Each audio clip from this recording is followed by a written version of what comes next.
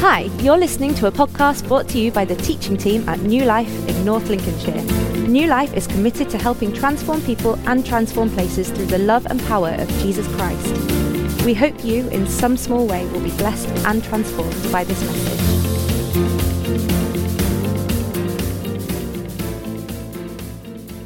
Good morning, church. It is a joy to be able to speak to you this morning. My name is Beth Ann, if you don't know who I am.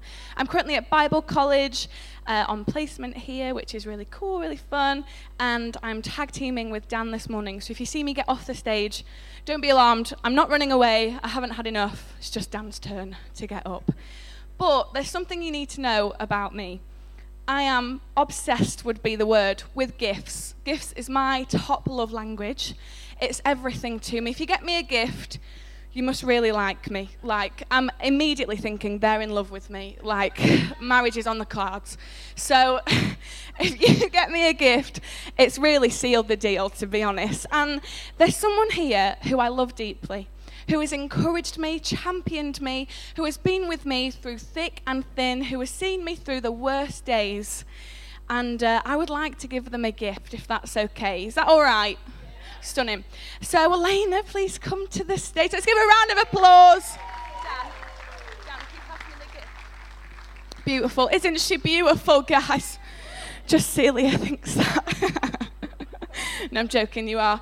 This is the beautiful gift, right? I've put a ribbon on it and everything.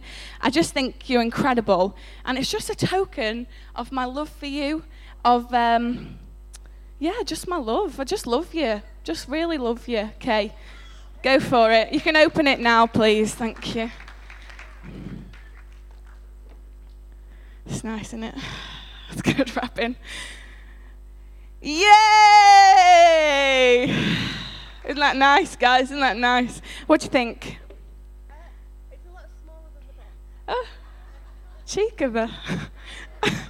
Unbelievable. Okay. It is my favourite chocolate bar. Favourite chocolate bar. I thought this through. I planned it. I thought, do you know what? Elena will like this chocolate bar. And she's smaller than the box. Should have got a 7. Unbelievable. Okay, thank you very much. The gift was promised and the gift was given. All I can say. There you go. So it's a bit of a setup. So spoiler alert. Okay, so the gift was given. Now, if anybody knew what it was like to get a gift that they weren't quite expecting, and it wasn't quite as it was advertised to be, as we've literally just seen, right? Massive silver box. Surely there's like a pair of shoes in there, something like that, because, it looks like a wrapped up shoebox, fair to say. And yet, chocolate bar, if there's anybody ever in the history of humanity who knew what it was to, receive a gift that wasn't quite what they expected to be, it was the Israelites in the Old Testament. Okay, so God leads them as a people out of slavery across the Red Sea in Egypt into a promised land. Into a land that was a gift for them to inhabit, something for them to have and to own, to call their own. A land where they would be able to worship God in freedom and in truth, and ultimately to show this same God to the world around them. Now that's a pretty cool gift, right? But some gifts aren't quite what we expect. And so what do the people encounter? They move into this promised land, the land of promise. And they encounter all sorts of enemies, people that were still living in the land that thought that it was theirs, and yet this land had been promised to this people. Well, how do you figure that out? Well, over generations, what happens was this, is that the people would engage in conflict and wars and owning their promised land. This is our land, the land that God has given us to show his glory to the nations. And yet the people that live here now are living in ways that are so different from the ways of us and of our God. And what you see over time is as generation comes and generation goes, is that each generation has to learn how to follow God for themselves.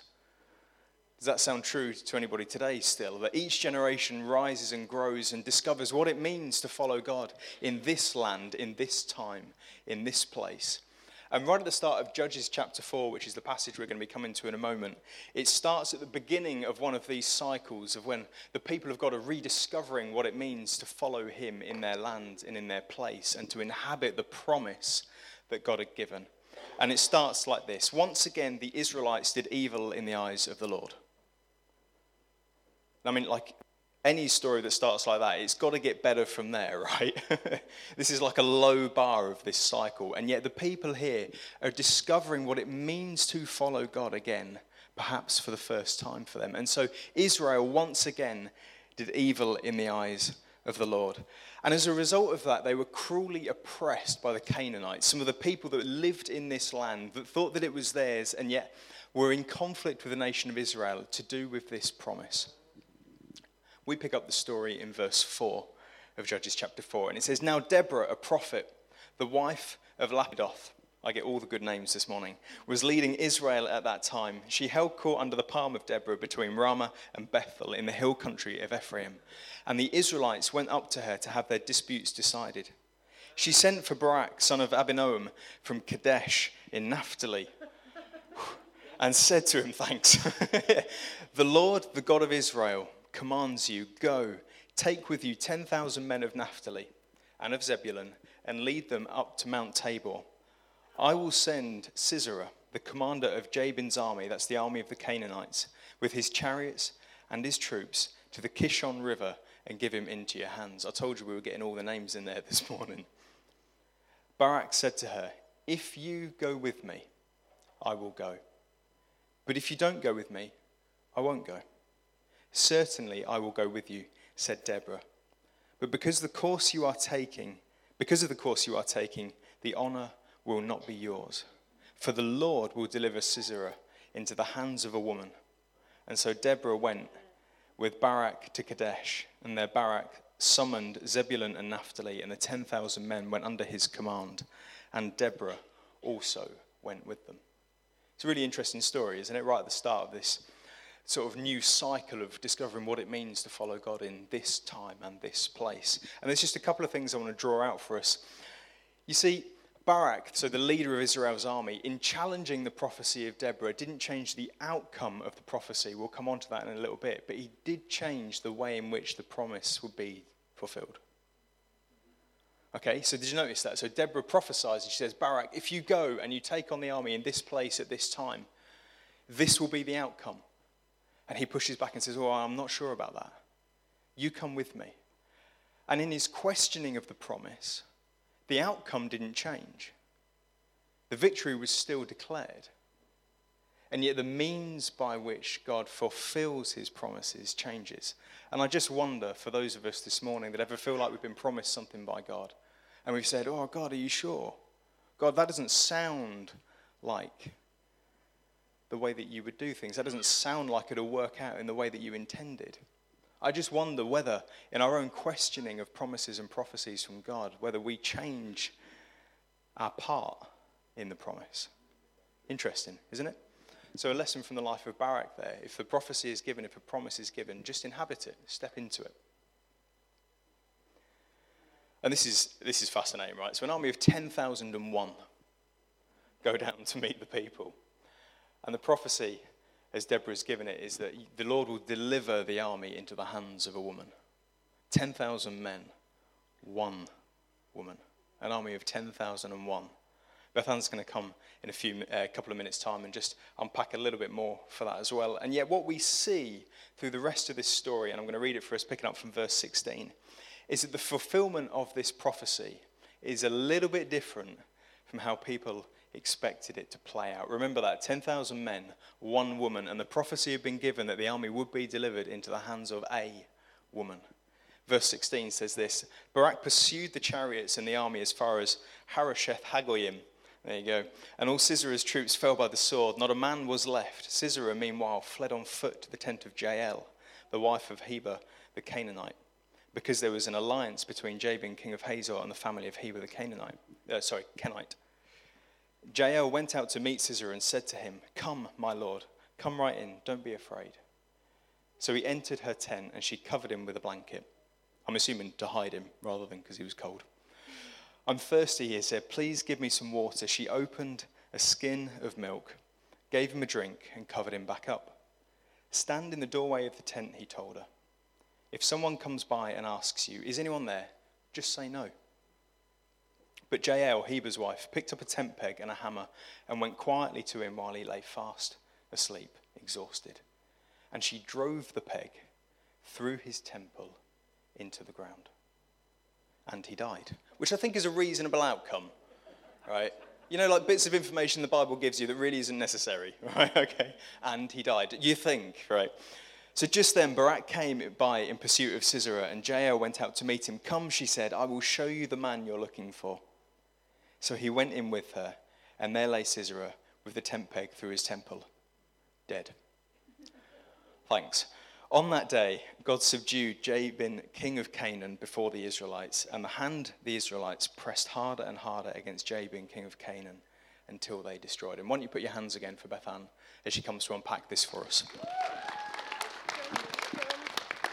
Beautiful. I think we should have had a warning about the graphic content of that. But up the women. I'm all for the women. So up the women. It's beautiful. So yeah, as Dan said, Deborah prophesied that a woman would be the end. So logically, I don't think it is unfair to assume that Deborah would be the person to win the battle, that Deborah would be the one to kill Sisera, that Deborah would be the conqueror, the victor. I don't think that's illogical to assume that. But it didn't happen that way. I think if I was Deborah, I think I'd be disappointed that it wasn't me. I try and hide it, but I feel like if I was walking along... Dan's mic's still on. I feel like if I was walking along, you know, winning the war, it was going great, and then I find out that someone else has killed him, I'd be like, what? 10,001 people have marched into battle, and I'm not the person to do it? Like, what? But great, yay. I'm glad the war's over. I feel like I'd be really disappointed, and maybe that's just me. Maybe I need to have prayer. I don't know, but I feel like I'd be quite disappointed. But instead, we see Deborah's reaction, a reaction of joy. See, Deborah is already operating out of her cultural expectations. She's a woman, up the women, who is a judge, which isn't heard of, who is a prophet, who is leading the nations, and Barak literally turns to her and is like, I can't do this without you. And she's like, fine, I'll come and help you, fine. So Deborah is already operating out of cultural expectations, and here she is again operating out of something that we wouldn't expect her to do. She returns with joy. She returns with celebration. She sees what Jael has done and she celebrates. Instead of the disappointment that I would feel, she returns and she is celebrated. See, Deborah's response not only was out of the norm, but it saved Jael's life. There was a rule in the time of Judges where hospitality was crucial. It was so important that if you didn't look after your guests, you'd be killed. You'd be stoned. If they turned around and was like, I wasn't happy with my looked after, my hosting, you'd be killed. That'd be the end of you. And I think it's fair to say, maybe a push, but Sisera wasn't very well looked after with a tent peg through his head. I don't feel like that's the best hosting skills. I don't know if I'm going to adapt that one. I'll leave that one to Deborah. But she wasn't, to Jael even, but she wasn't very hostful, hospitable. That is the word, hospitable. But the way that Deborah reacted saved Jael's life. She would have been killed, but the celebration saved Jael. Now, 2 years ago, I lived in Uttoxeter, and there are people here from Uttoxeter, which is really nice. But I lived in Uttoxeter, and I applied for Bible college 2 years ago. And I was doing context originally, which means that I travel there every month, essentially, to go and do lessons, to have my intensive week of learning, and then I'd come back and do my job while writing essays and learning myself. And this was all great. I got in straight away. It was lovely, except for the fact that I had no way of getting there. So Uttoxeter to Malvern was about 2 hours in the car. And I was like, how am I going to get there? I didn't have a car, didn't have any money, so couldn't get a car. And I looked at train prices. Was a no. It was a no from me, and it was a no from my bank account. So it was a no. So I was like, oh my goodness, what am I going to do? So I quickly prayed, and I was like, I'll be fine. God's got it. He's accepted me into Bible college, so there must be a way. And that Sunday, lo and behold, a lovely lady called Caroline, came up to me, and she said, Beth Ann, God's told me to give you my car. And I thought, oh my goodness, yes, I'm in, come on. So I was like, 100%, I'll take it. Hadn't seen the car, didn't know anything about the car, but I was like, it's a car and it's now mine, so I will take it. So I was like, fantastic. Now my dream car, wait for this, my dream car is a white Ford Fiesta. Beautiful car, what a car. A reachable dream. It's a reachable dream. I feel like it's good to have achievable dreams. So white Ford Fiesta it is. I hope to one day achieve that dream. And so in my head, white Ford Fiesta is what I'm getting. She did tell me it was a blue Volkswagen. But in my head, it was a white Ford Fiesta. No matter how many times she told me it was a blue Volkswagen, white Ford Fiesta. So she comes and knocks on my door, and I'm like, oh, I'm so excited to see my white Ford Fiesta. So I come down, and I'm excited. I come down, and we turn the corner, and here is the blue Volkswagen, white Ford Fiesta. And I see the blue Volkswagen, and I'm like, well, that's not a white Ford Fiesta. And then I see that it's had quite a few crashes. So there's been some panels replaced. And I was like, oh, okay, definitely not a white Ford Fiesta. And then the bumper has been torn off. Definitely not a white Ford Fiesta. There is so much rust on the wing mirrors that the wing mirrors are orange. Definitely not a white Ford Fiesta. And at one point, the window broke, and I had to cling film the whole door. There is evidence of this. There it is, the blue Volkswagen. If you could see my face in this, I'm glad you can't. I'm crying. I'm like, this is not going well. This is not what I expected. When she said she was giving me a car, I thought white Ford Fiesta. I've had to cling film my window, cling film my door, and it already had 180,000 miles on the clock. Now, I don't know anything about cars, really. That is a lot. That's normally when you give in your car, really, isn't it? It's normally when you're getting a new car. It's probably why she gave it to me. But I was so thankful. I've told you all of the bad things, but it got me everywhere that I needed to go. It got me to Bible college every single time I needed to go. It got me home more times than I can count because I did not like living alone. It got me to McDonald's multiple times. We love a good trip to Mackey's. And it was everything I needed, but it wasn't a white Ford Fiesta. The promise was still fulfilled. I got a car, it just wasn't what I expected. But if I had have allowed my expectation of a white Ford Fiesta to take over the fact that it was a blue Volkswagen, the blue Volkswagen would have looked like a pile of metal that I did not want to drive. Let me tell you, it made a lot of noises. It was not a white Ford Fiesta, but it was a good car. Perhaps you've allowed your expectation to take away the gifts that God has given you. This car was a gift. It was an incredible gift. I didn't have to pay anything towards the car, and yet it wasn't a white Ford Fiesta, but the promise was fulfilled. Perhaps they're spiritual gifts, like perhaps you want to be the best singer in the world, but God's given you the gift of pastoral care. Like, if we compare our gifts and what we've got, our expectation will completely derail what God is trying to do in your life. If Deborah had allowed the expectation of her being the one to win the battle, it would have completely derailed the fact that the battle had been won, the fact that God has the victory. Perhaps your expectation is to be rich and famous. We all have that expectation, I feel. Maybe it's just me. But when our eyes are on Jesus, our expectation shifts to daily provision. The Bible tells us in 2 Corinthians chapter 9, verse 8, it says, God is able to bless you abundantly so that in all things at all times, having all that you will need, you will abound in every good work. The car was not a white Ford Fiesta, but I was able to abound in everything that I did. Everything that I did. I got to A to B safely, apart from one time we almost died, safely every single time because of the Lord's provision, because the Lord abundantly gave when I didn't have anything to give back. I've seriously been challenged while studying Deborah. What a woman. What a woman, up the women. I've seriously been challenged in it. And had to shift my focus off myself.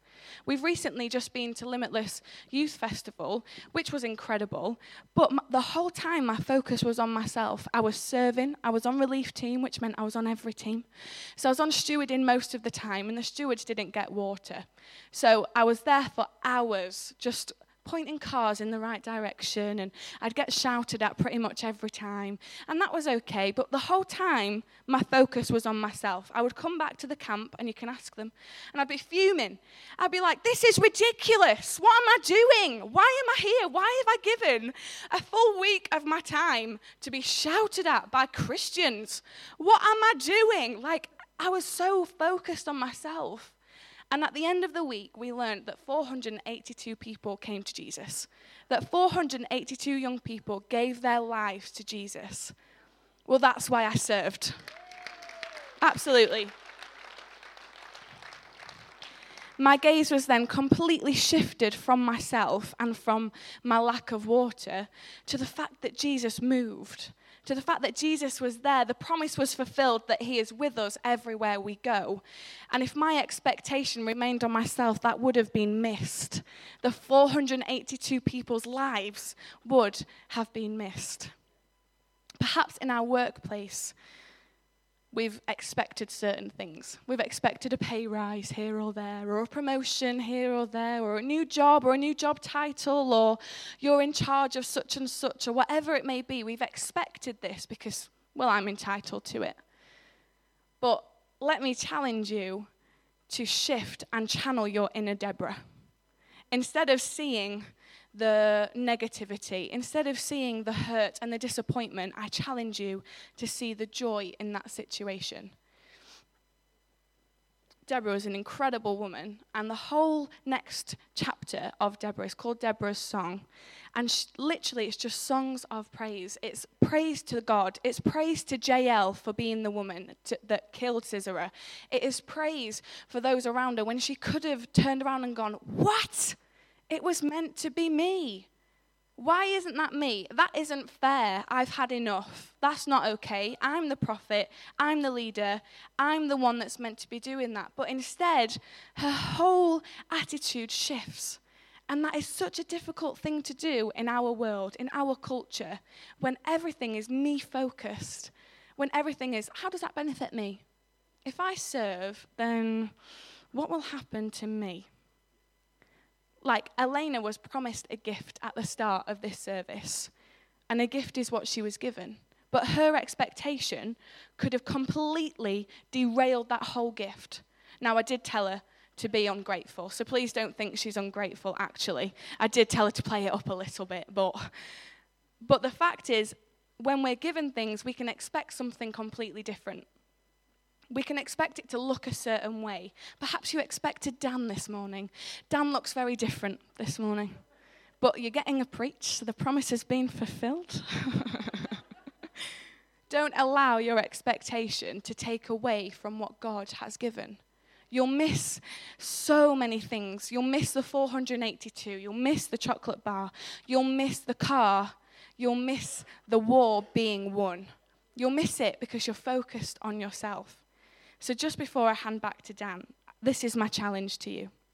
In a world of bitterness, rejoice. In a world of bitterness, rejoice.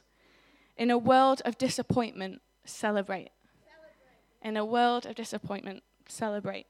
Allow the promise being fulfilled to be enough. Thank you. Brilliant.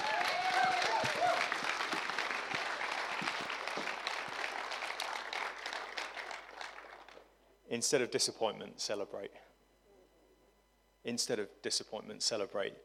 There's not a great deal more I want to do with the time that we've got left, but I would love you just to stand, if you're able to.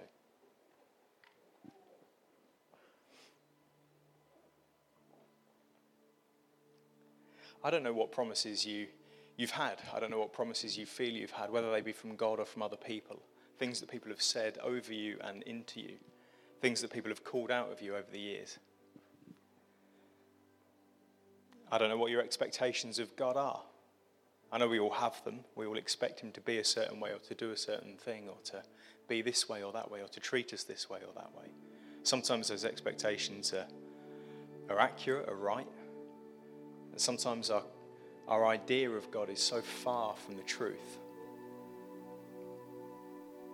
I know growing up, a lot of my friends had this idea of God as being a God who was kind of rule-based and angry and was out to kind of catch you out at things. And yet the God I've discovered through Jesus is a God of grace, a God of mercy, a God of love. And my expectation of God has changed over the years. The things I expect from him have changed. I thought the stuff that Beth Ann brought this morning about daily provision, brilliant. We all have this life, or many of us have a life that we expect to live, or things we expect to have access to. And yet what I've learned is I find it harder to trust God for my daily provision than I do to trust him for my future. I find it easier to trust God for tomorrow because I can't really do anything about it. What I find hard to trust to God is the things that I do have control over. My today. I wonder whether you're like me. I wonder whether you're carrying senses and feelings of disappointment from times where God's not met your expectations, from where your expectations have been failed. I can say this, in all my years of following Jesus, he has never failed me yet. But he's failed my expectations loads. He's never failed me, but my expectations needed aligning into the truth of who he is, into his character, into his way of working, into his intentions, his outcomes, rather than my own. And that's hard, I've got to be honest. That's real tough. Because all of us have this idea in our head of what our life will be like, of the life that we will inhabit, the life that we will grow into, the life that we have mapped out before us. And we talk in church a lot, don't we, about submitting our plans to God. God, I want to submit my plans to you. And over the years, I've begun to question in my own life whether I'm submitting my plans to God, is in laying them down before him. God, do whatever you will with these plans. Change things, move things, rewrite the story. Or whether a little bit like when you come to do an extension, I'm just submitting my plans to the planning department. Hey, if you could sign off on these, that'd be great. They're both forms of submission, but only one is marked by surrender. And so I'd just love to invite us as a congregation, as individuals, as people who are doing their best perhaps to follow Jesus, having found him, to not just submit our plans to the architect of our lives, but to surrender our plans, trusting that in his timing, in his purposes, according to his promises, he will perfect the plans.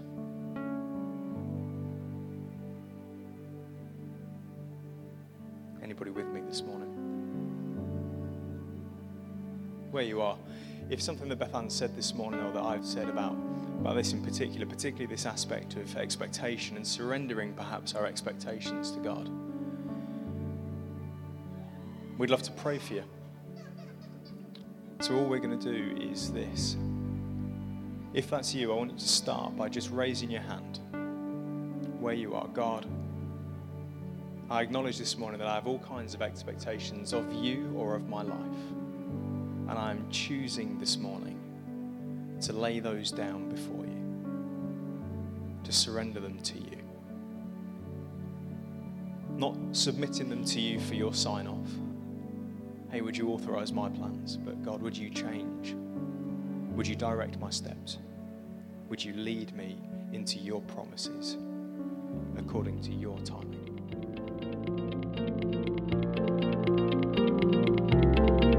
Thanks for listening to this message from New Life in North Lincolnshire. To find out more, do visit us online at newlifechurch.uk. Or why not pay us a visit? We'd love to see you.